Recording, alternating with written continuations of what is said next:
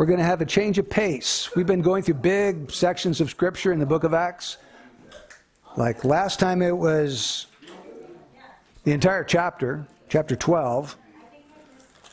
And then the one before that, we did the entire chapter 10. So we're going to go to just 3 verses today. Acts 13, verses 1 to 3.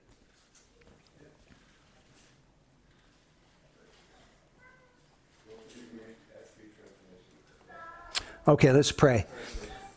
Lord, would you come and open up your word to our hearts. Lord, I think of Lydia at the riverside, how the Lord opened up her heart to respond to the things spoken of by Paul. There was a work of your Spirit opening up the heart. And even as Christians, Lord, we need our hearts to be open. Sometimes they can be closed, and we pray that you would reverse that, open them up, make us ready to hear, eager to hear the word of God, desirous to be transformed by it. So, Lord, do that work in Jesus' name. Amen. Okay, let's read from Acts chapter 13, verses 1 to 3. Okay, verse 1. Now there were at Antioch and the church that was there prophets and teachers, Barnabas and Simeon, who was called Niger, and Lucius of Cyrene, and Manaen, who had been brought up with Herod the Tetrarch, and Saul. While they were ministering to the Lord and fasting, the Holy Spirit said, "Set apart from me Barnabas and Saul for the work to which I have called them." Then when they had fasted and prayed and laid their hands on them, they sent them away. Acts chapter 13 is a turning point in the book of Acts. It's one, you can call it one of the hinges of history. In a very real sense, just the fact that you today as a Gentile are saved and are meeting with other Gentiles in a church, you can trace the roots of that all the way back to Acts chapter 13.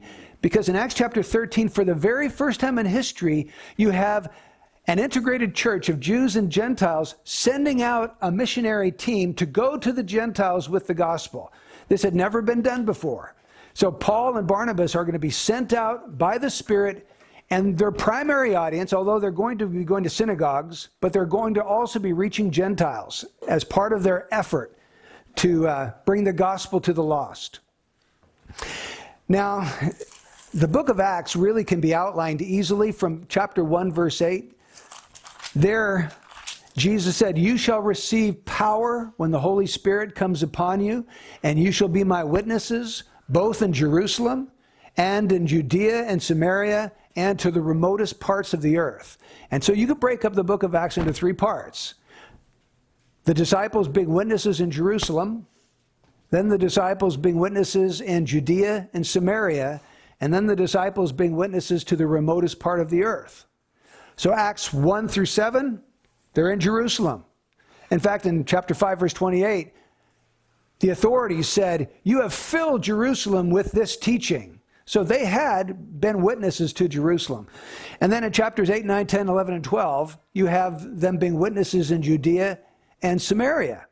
In fact, in chapter 8, you remember there was a persecution that came about because Saul was ravaging the church.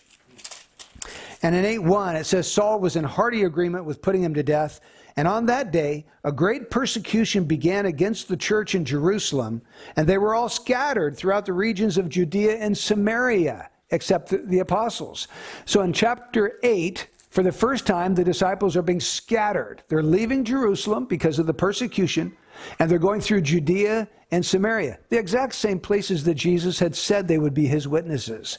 And in verse 4, it says, "Therefore those who had been scattered went about preaching the word." So now they're preaching the word in Judea and Samaria. But when we come to chapter 13, the disciples are going to become witnesses to the remotest parts of the earth. They're going to be sent out of Judea and Samaria and Jerusalem, and now they're going to all the other areas in the known world. Now also when we come to Acts chapter 13, we see another change. There's going to be a transfer of attention from the Apostle Peter to the Apostle Paul.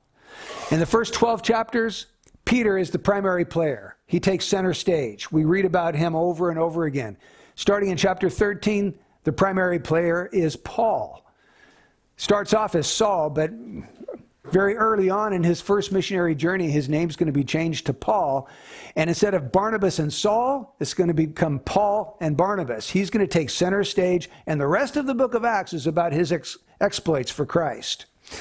Now, last time we took a look at chapter 12, but we didn't look at the last verse. So let's pick up in Acts 12, verse 25, because it provides for us a fitting introduction into chapter 13. It says, Barnabas and Saul returned from Jerusalem when they had fulfilled their mission, taking along with them John, who was also called Mark. As you will recall with me, that Paul and Barnabas were sent on a mission from the church in Antioch to the church in Jerusalem. And it was occasioned by the fact that this guy named Agabus, a prophet, had come down from Jerusalem to Antioch. He had delivered a prophecy, and he had said there's going to be a great famine. And this actually took place in the days of Claudius. So the church, in order to prepare for this famine, which was going to mean hardship for the saints, especially in Jerusalem, they took up a collection, they gave it to Paul and Barnabas, and they sent them on a mission to Jerusalem to hand over these monies, which they did. They gave it to the elders there in the church in Jerusalem.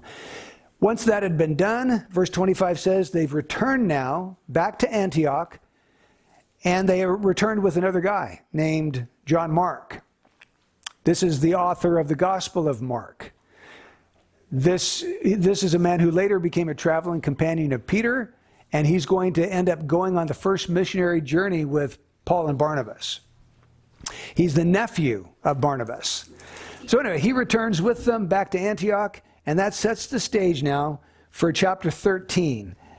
And I've decided to call this message the Antioch Five. Because here in the church at Antioch, there are 5 primary men that are described for us. And we're told about their giftings. So what I want you to see is something about the leadership of the church of Antioch. So we're going to really dig in and study the leaders that were leading this whole movement. And you remember that Antioch is really the first integrated church that we find in the New Testament. You've got Greeks and Jews all together in one assembly, and it's multiplying quickly, and Paul and Barnabas have been teaching them for an entire year, and so they're well taught. That sets the stage now to see who the leaders of this particular church were. And there's really only 2 things I want to say about these leaders. They were a diverse team, and they were a devoted team. They were diverse, very different, but they were also very devoted, very committed to serving the Lord and the church. So let's take the idea of diversity first. So, who were they? Well, we can say many things about them. The first thing we notice about them is that they were a plurality. When you came to the church at Antioch, you didn't find one guy who was the leader of the church. In fact, we read about 5 men. Their names are Barnabas, Simeon, Lucius, Manaen, and Saul. We're told that they were prophets and teachers. But the thing I just want you to notice quickly, and I won't take a long time on this because we've already hit this idea before, is that there was a plurality. You will look in vain in your New Testament to find one leader of a church or of a city. That's just not how they set up their churches. They set up their churches with various men all working together to shepherd and to teach and to exercise the gift of prophecy. Even the apostolic teams worked as teams instead of one guy, right? Peter went with John. Paul went with Barnabas and John Mark, or Silas, or Timothy. There was always a group. And that even goes down to this idea of prophets. For example, if you look back at chapter 11, verse 27, it says, now at this time some prophets came down from Jerusalem to Antioch. Agabus didn't come down by himself. He came down with a team of prophets. So there was a group of them. These prophets, they came down from Jerusalem to Antioch, and then Agabus was the one who delivered the prophecy, but there were other prophets that were with him at that time. And in here in chapter 13, we find that in the church in Antioch, not just Jerusalem, but here in Antioch, there was also a group of prophets and teachers. And I just think there's such great wisdom in setting up churches this way, because what happens if you have one power-hungry lone guy who goes off the rails and he exerts his self-will and he becomes the one that says, hey, the buck stops with me and this is what we're going to do, even though it's not the will of God? You have all kinds of problems in that particular church, and the people are the ones that suffer. But if you have a group of men working together to shepherd and to minister to the church, you have men that are having to learn to work together. They have to be humble enough to submit to one another and be accountable to each other, to confront each other if one guy starts going wrong, and seeking the will of God together. So there's just health. There's benefit to that. Okay, so that's the first thing I want you to see. Secondly, these men were from different religious backgrounds. The first one mentioned is Barnabas. Barnabas was from the island of Cyprus. He was a Jew. Saul was up north from Tarsus. So these were Hellenistic areas, Greek-speaking, Greek culture. They didn't come from Palestine. They came from non-Palestinian areas, but they were still Jews. So these are Hellenistic Jews. On top of that, you've got a fellow named Simeon, and that word Simeon, the name Simeon is a Jewish name, so we assume he was probably Jewish. He comes from a place called Cyrene, and we'll look at that a little bit later, but that was not in Palestine either. There's a fellow named Lucius here. I'm sorry, Lucius is from Cyrene. Simeon was called Niger. Lucius is from northern Africa. It's possible that there was a Jewish colony down in Cyrene and he came from that area, but it's also possible that he came from a non-Jewish background entirely. We just don't know.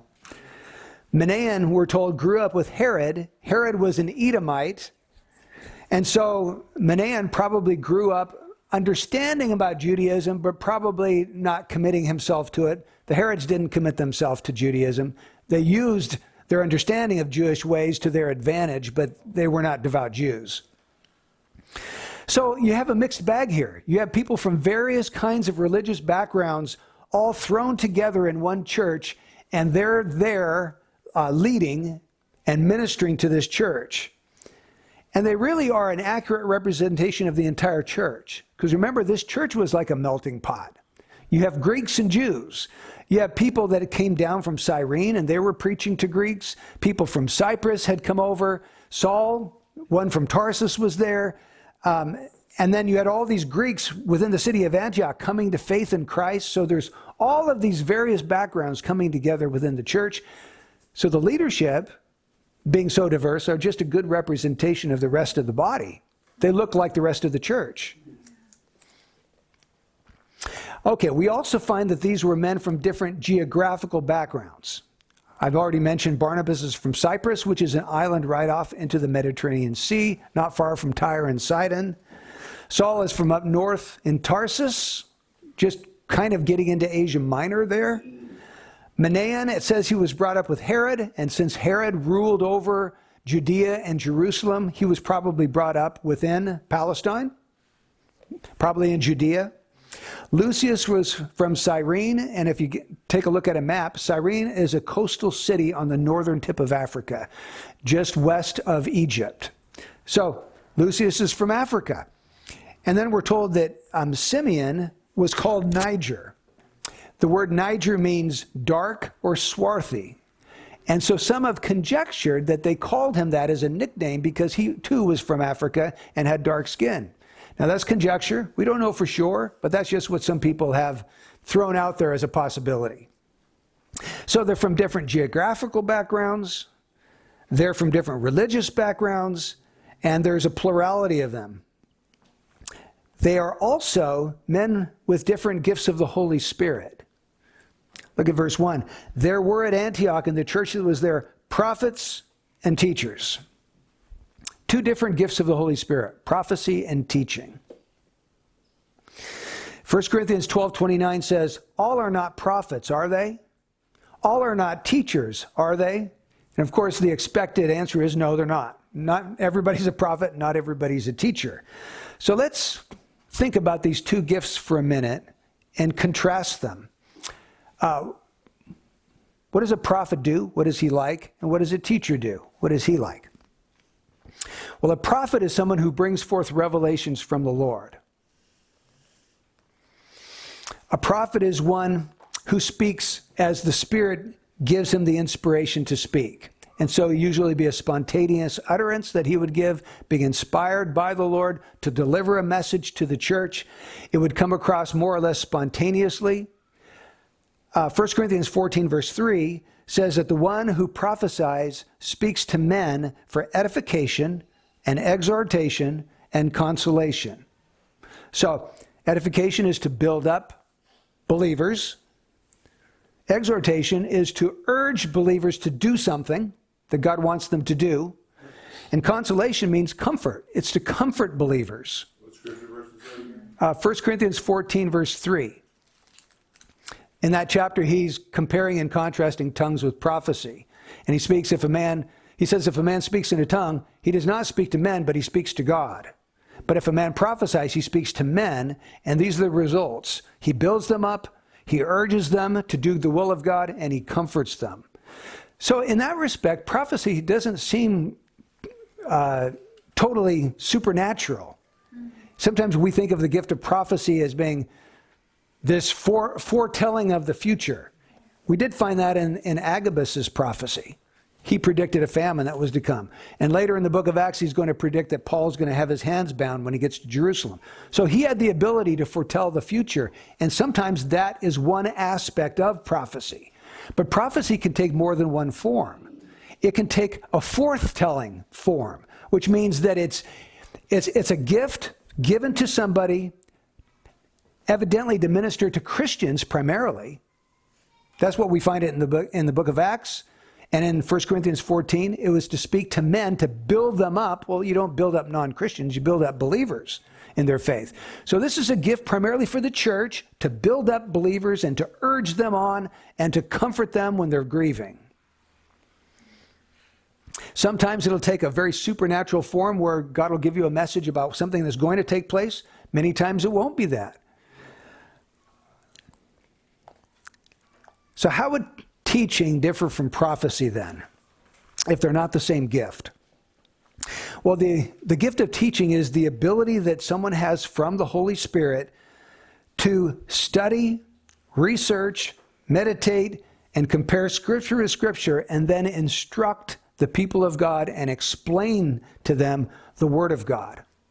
So prophecy is more on the spontaneous side. Teaching's more on the preparatory side, where you're taking time to really dig into the Word of God and then bring instruction from the Word. In this particular church, you had both prophets and teachers. Both were needed for the health of the church. It seems to me we're probably way more lopsided on the side of teaching today. It would probably be very good for us if the Lord gave us some prophets or at least some Christians that could prophesy. In fact, in the book of 1 Corinthians, he says, I want you all to prophesy. And you should pray that you would prophesy. He even tells them there. So I don't know if we're being obedient to that scripture. Are you ever praying that God would enable you to prophesy?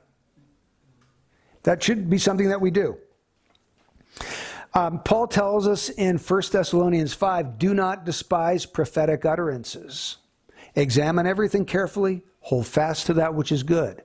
So don't despise prophecy. I see prophecy as taking a grade level, like from this kind of form to this kind of form to this kind of form. You have some very supernatural types of prophecy where they're actually saying what's going to happen. You have other types where people are speaking as the Lord gives them the ability to speak forth spontaneously something that He has just put on their heart. I see that our sharing time that we do every Sunday is an opportunity for prophecy to happen. You don't have to say, thus saith the Lord. You can say, the Lord really put this on my heart and powerfully impressed on me this last week, this thing, and I just want to share that with you. That could be a form of prophecy. You're you're not preparing ahead of time and taking notes and delivering a teaching. It's not like that, but you are spontaneously delivering something that the Lord has given to you. So there was prophets, there was teachers. They also came from different socioeconomic backgrounds. Remember, we're looking at the diversity of this team. Different socioeconomic backgrounds. Okay, think about Saul. Saul was raised under the tutelage of Gamaliel, one of the greatest Jewish teachers of that day. So he had an excellent education, very finely educated as a Jew. Manaen, it says he was brought up with Herod the Tetrarch. Herod the Tetrarch was the guy who actually puts John the Baptist to death. He's brought up with him. Maybe some kind of a family acquaintance or a friend of Herod the Tetrarch. I'm not sure exactly how this worked, but he was brought up. It seems to be saying he was raised with him. They knew each other as they were being brought up. So if that was the case, then Manaen was probably raised in having a place of prominence and power and luxury, because Herod was royalty. He would have access to all kinds of riches that most common people didn't have. So here you've got Saul of Tarsus with all this great education at his fingertips. You've got Manaen, who probably had a lot of money and maybe some prominence and some power that went along with that. And then Barnabas, we don't know a lot about Barnabas's upbringing, but we do know that he sold a tract of land and gave the money to the apostles. If he sold a tract of land, he had to be successful enough in business to have been able to buy a tract of land. So he's not a pauper. He's not in abject poverty. He had some money, and he was a very generous guy and gave it all away. So we know that he had some success. We don't know anything really about Simeon or Lucius's background. They may have come from successful backgrounds, but they also may have come from very humble and poor settings. What we do know is that all these people come from various kinds of backgrounds, and they're all together now seeking to minister to the church. So they're a lot like America. You know, we talk about America being the melting pot of the world. All the countries of the world come here. The church at Antioch was a lot like that, and their leaders were like that too. The one thing they had in common was Jesus Christ. Jesus Christ held them together, even when the rest of everything about them was so different from each other. So, a very diverse team of men. Now let's look at the devotion of this team. They were a devoted team. I want you to look at verse 2. It says that they ministered to the Lord. While they were ministering to the Lord and fasting. Well, what does it mean to minister to the Lord? Does anybody have an ESV translation? The ESV says, while they were worshiping the Lord and fasting. I personally think that's a really good translation. To minister to the Lord is to worship Him. It's to seek Him. It's to linger in His presence, seeking to give something to the Lord. And I find it amazing that human beings have the capacity to be able to minister to the Lord, because the Lord doesn't have any needs. Now, He ministers to me all day long, every day, because I'm such a needy person, constantly having to ask the Lord for help. But God doesn't have needs for anything. In fact, just a few chapters later, when Paul is preaching in Athens, he says in Acts 17:24, the God who made the world and all things in it, since He is Lord of heaven and earth, does not dwell in temples made with hands, nor is He served, and that word means ministered, nor is He ministered by human hands as though He needed anything, since He Himself gives to all people life and breath and all things. God is completely all-sufficient in Himself. He doesn't need you. He doesn't need me. He's perfectly together. But before He made any of us, God was still perfect, all in and of Himself, by Himself.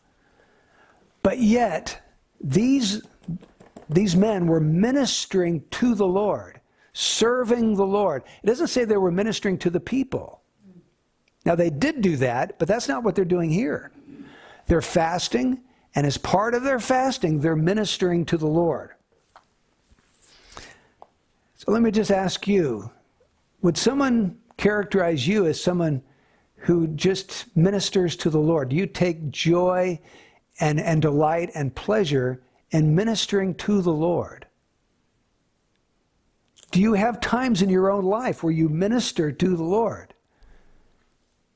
Think about the privilege of one of us being able to bring pleasure to God through our ministry to Him.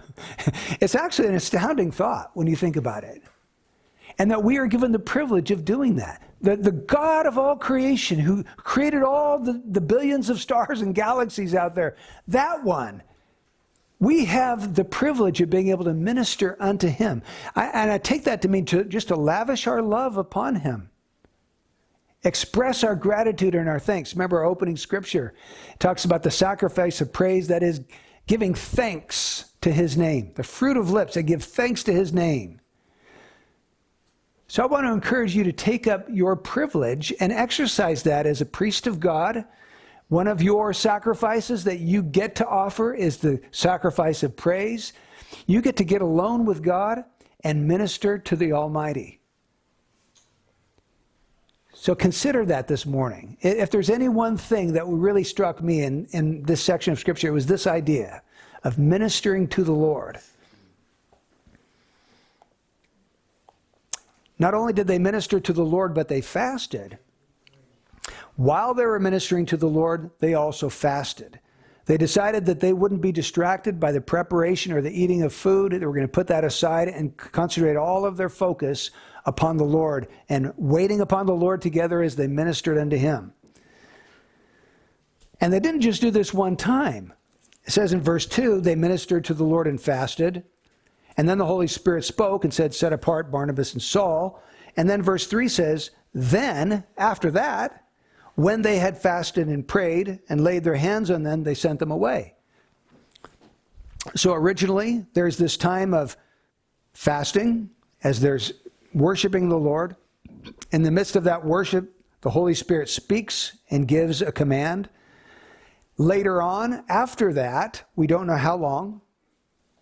I mean, it could have been the next day. It could have been 6 months from now. I really don't know. It just says then, after that, when they had fasted, they fasted and prayed again.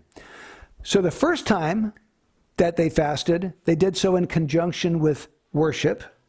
The second time that they fasted, they did it in conjunction with prayer. Do you see that fasting is not an end in itself? Fasting accompanies something else. Fasting accompanies either worship or prayer. Fasting is to put an edge to your worship or to put an edge to your prayer. It's to make it more effective. And that's what saints have done with fasting for the last 2,000 years. They've used it as an aid in their ministry to the Lord or their prayer to the Lord.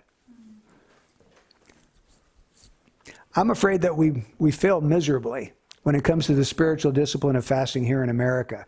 I know that this isn't the case in other parts of the world, because when you read the missionary reports or read about what the believers are like in other places, they talk about fasting as a regular part of their life. We don't do that. There might be some Christians here and there, but as a general rule, we're very lackadaisical about the idea of fasting. Why do you think that is? Because it's painful. Nobody likes to go without food. It hurts, It's uncomfortable. And here in America, we like our luxury and our comfort, and it might be our undoing. If we were rugged disciples of Christ, we would cast off our comfort for a day or longer. So this is something that I think we really need to grapple with. And I would encourage you, I encourage myself here too, to make fasting a regular part of your life before the Lord. Not something you do once a year, once every 5 years. Jesus said, when you fast. When you fast. He said that about prayer. When you pray. He said that about giving. When you give. He just assumed this is going to be part of our regular life as Christians, that we would fast because that would give us an edge to our prayer life. So I want to encourage you to start doing that. Make a commitment that you'll include fasting in your prayer life. And the way we can do that, folks, is if some special need occurs to you, you say, yeah, this would probably be a good thing for me to fast and pray about. Tell the rest of the church and say, if there's anybody else in the church that wants to join me, I think the Lord would have me fast and pray about this. If you would like to join me, that gives us an opportunity to join in with you. And it would also be awesome at the end of that day or whatever period of time you assign to come together and pray together about that particular need. I thought of the ladies' tea this Saturday. We want this to be more than just a fun time, right? I mean, it will be that. I'm sure it's going to be that. But I'm sure Debbie wants it to be more than just a pleasant, fun time for the ladies. She wants to see some spiritual dynamics taking place. So why not fast and pray that God would bring people that really need to be there, that the Lord would minister through the women, through the word that you're going to share, through the song that's going to be shared, and through the love of the brethren. So I'll just throw it out there. Why not we take some time as a church on Friday to fast? And you can decide how many meals that means, 1, 2, or 3, You can decide what you want to fast from. Some people don't fast from food. They fast from social media or their phones or whatever. But we can all take part in that way. And so when we see the Lord working, we can all rejoice because the Lord has used us to be part of that whole prayer time. So I just want to put a bug in your ear. If the Lord puts an idea on your heart to fast and pray about, share it with the rest of us.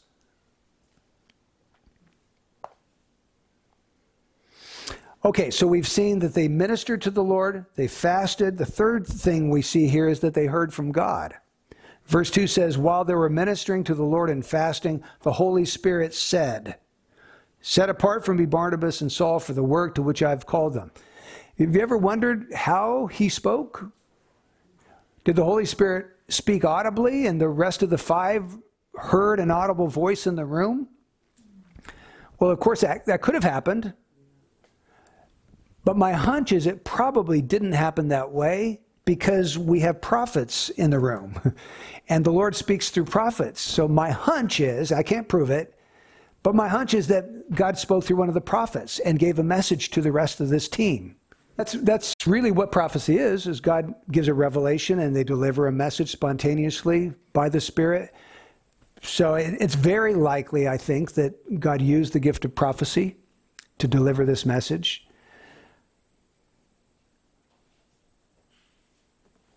So as they're together, praising, worshiping the Lord, fasting, waiting upon Him, there's a message from the Spirit. Maybe someone says, the Lord has just impressed on my heart strongly, and I'm just going to throw it out there. I don't think people were saying, thus saith the Lord. But I believe the Holy Spirit is saying that He wants Barnabas and Saul to go, and that we're to set them apart and send them out. And He wants them to go. Notice also, to which I have called them, past tense. He called them previous. He doesn't say to which I am calling them, but to which I have called them. It seems to me that He had already called them to a work, a missions work, and now it was time to set them apart and send them out to that work to which He had already called them. So perhaps this was not a surprise to Paul and Barnabas. If He had already called them, they had already been thinking about this. It had already been going through their mind. They had already been probably chomping at the bit to get started.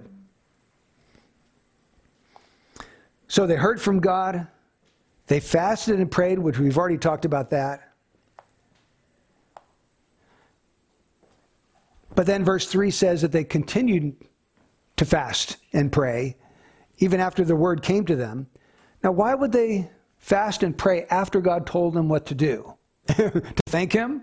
Yeah, that would be one thing, for sure. Maybe there was also an element of, are we sure we've heard right?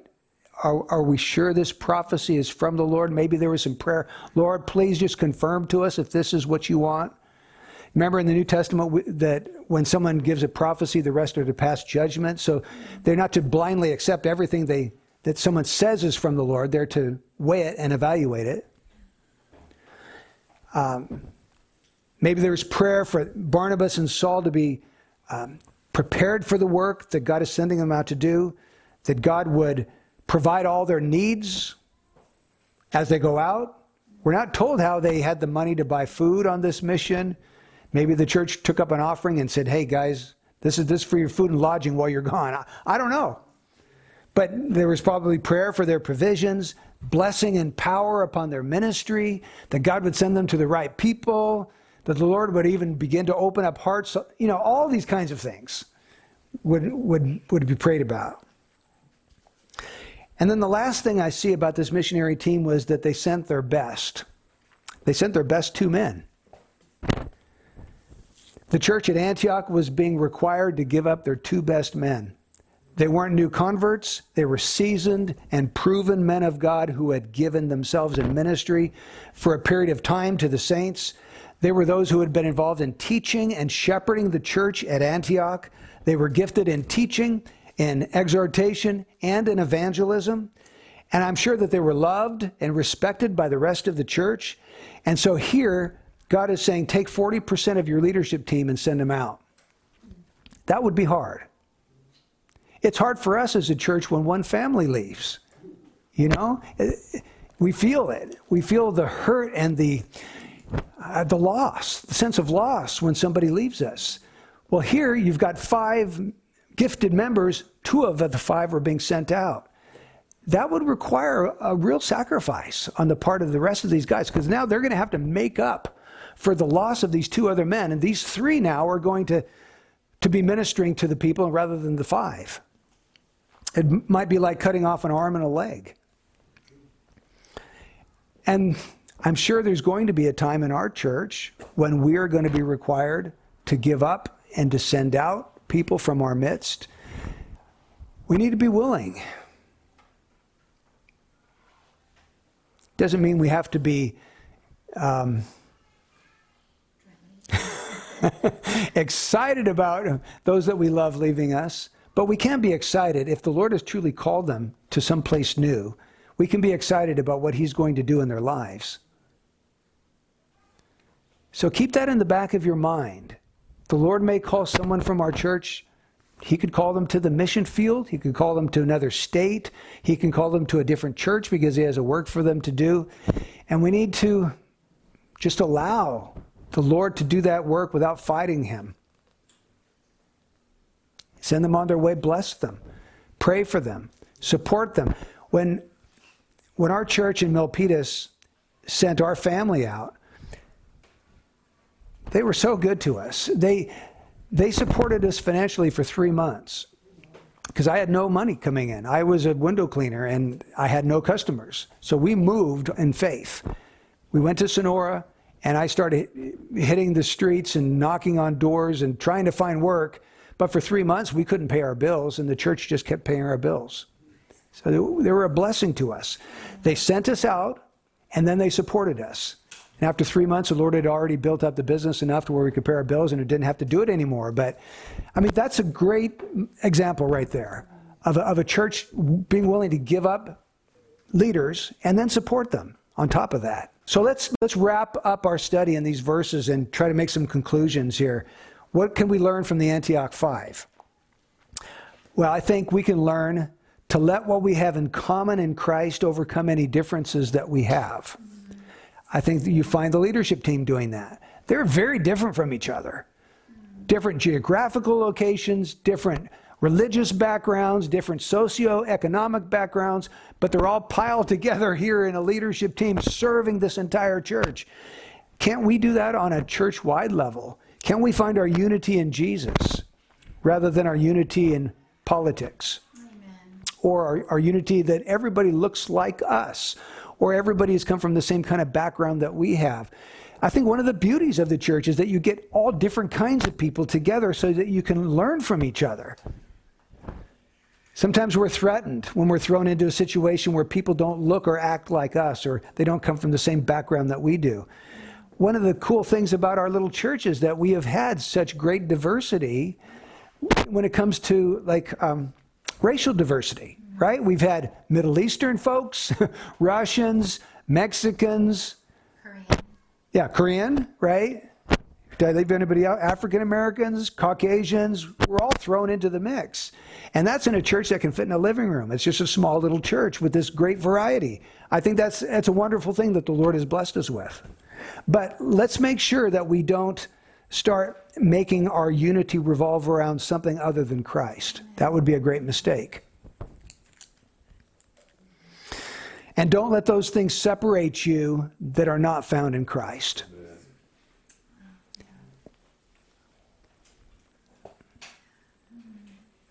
Yeah. Okay, number 2, welcome into this church people who are different from you. Let's be a welcoming church. People don't have to look like us to be welcome here. Right? They don't have to be like us. All they have to have is a desire to be amongst God's people, even if they're not Christians yet. Like I'm thinking of one brother that's different from a lot of us, but I'm so happy to see that the church has freely welcomed him and he feels a part. He feels like we're his family. That's what it needs to be. None of these other things really matter in the end. What matter is what we have together in Jesus Christ, the spiritual riches that we share together in him. Number 3, let us be a worshiping church. I hope that could be said of the Bridge, that when those folks get together, they are real worshipers. They minister to the Lord. They take their responsibility and privilege of ministering to the Lord seriously. I just want to encourage you to begin doing that in your private devotional life. Do you incorporate praise and worship into your time with the Lord on a daily basis? Do you sing to the Lord? Do you sing out loud to the Lord? If not, begin doing that. It's an important part of our communion with God, is our worship of God. My son tells me in his church, they go into their closet, light a candle, and they get down on their faces and they pray. And I thought, what a great example. Let's take ministering unto the Lord seriously, brothers and sisters. And then when we get together on a Sunday, it'll just be the overflow of what's happening in our private lives before the Lord. 4th, let's be a church that fasts and prays. Not just praise, but also fasts and prays. And we've already talked about that, so I'm not going to beat a dead horse. But I just want to encourage you, don't forget about this. And go home and just forget about fasting. Let's start thinking about how we can incorporate that discipline into our Christian lives. And then 5th, let's be a church that's willing to send. That's a hard one. Because it is like cutting off your arm. It takes great commitment, great sacrifice sometimes. I have a friend who was pastoring a church in San Jose, and another fellow had come into a different part of San Jose and was trying to plant a church. And he came to my friend who was pastoring, and he said, "Is there any way you could help us out? Because we have no people, we need resources." And so what my friend ended up doing is going to his entire church, telling them about this new church plant, and asking them all to pray about whether God would have them help this new church plant get started. And as a result of that, a good number of his church ended up going to help this new church plant get started. In fact, the new church has far more people at this point than the original one did. I thought, what a sacrifice he was willing to make.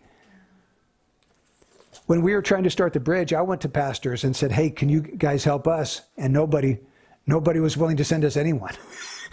But here you've got the opposite example going on in San Jose. So let's just remember that. Let's consider that. We never know when the Lord is going to require us to sacrifice somebody or a whole family. So let's pray.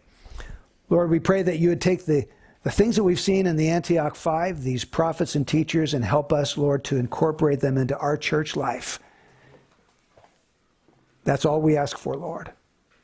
We ask you to do it now in Jesus' name. Amen.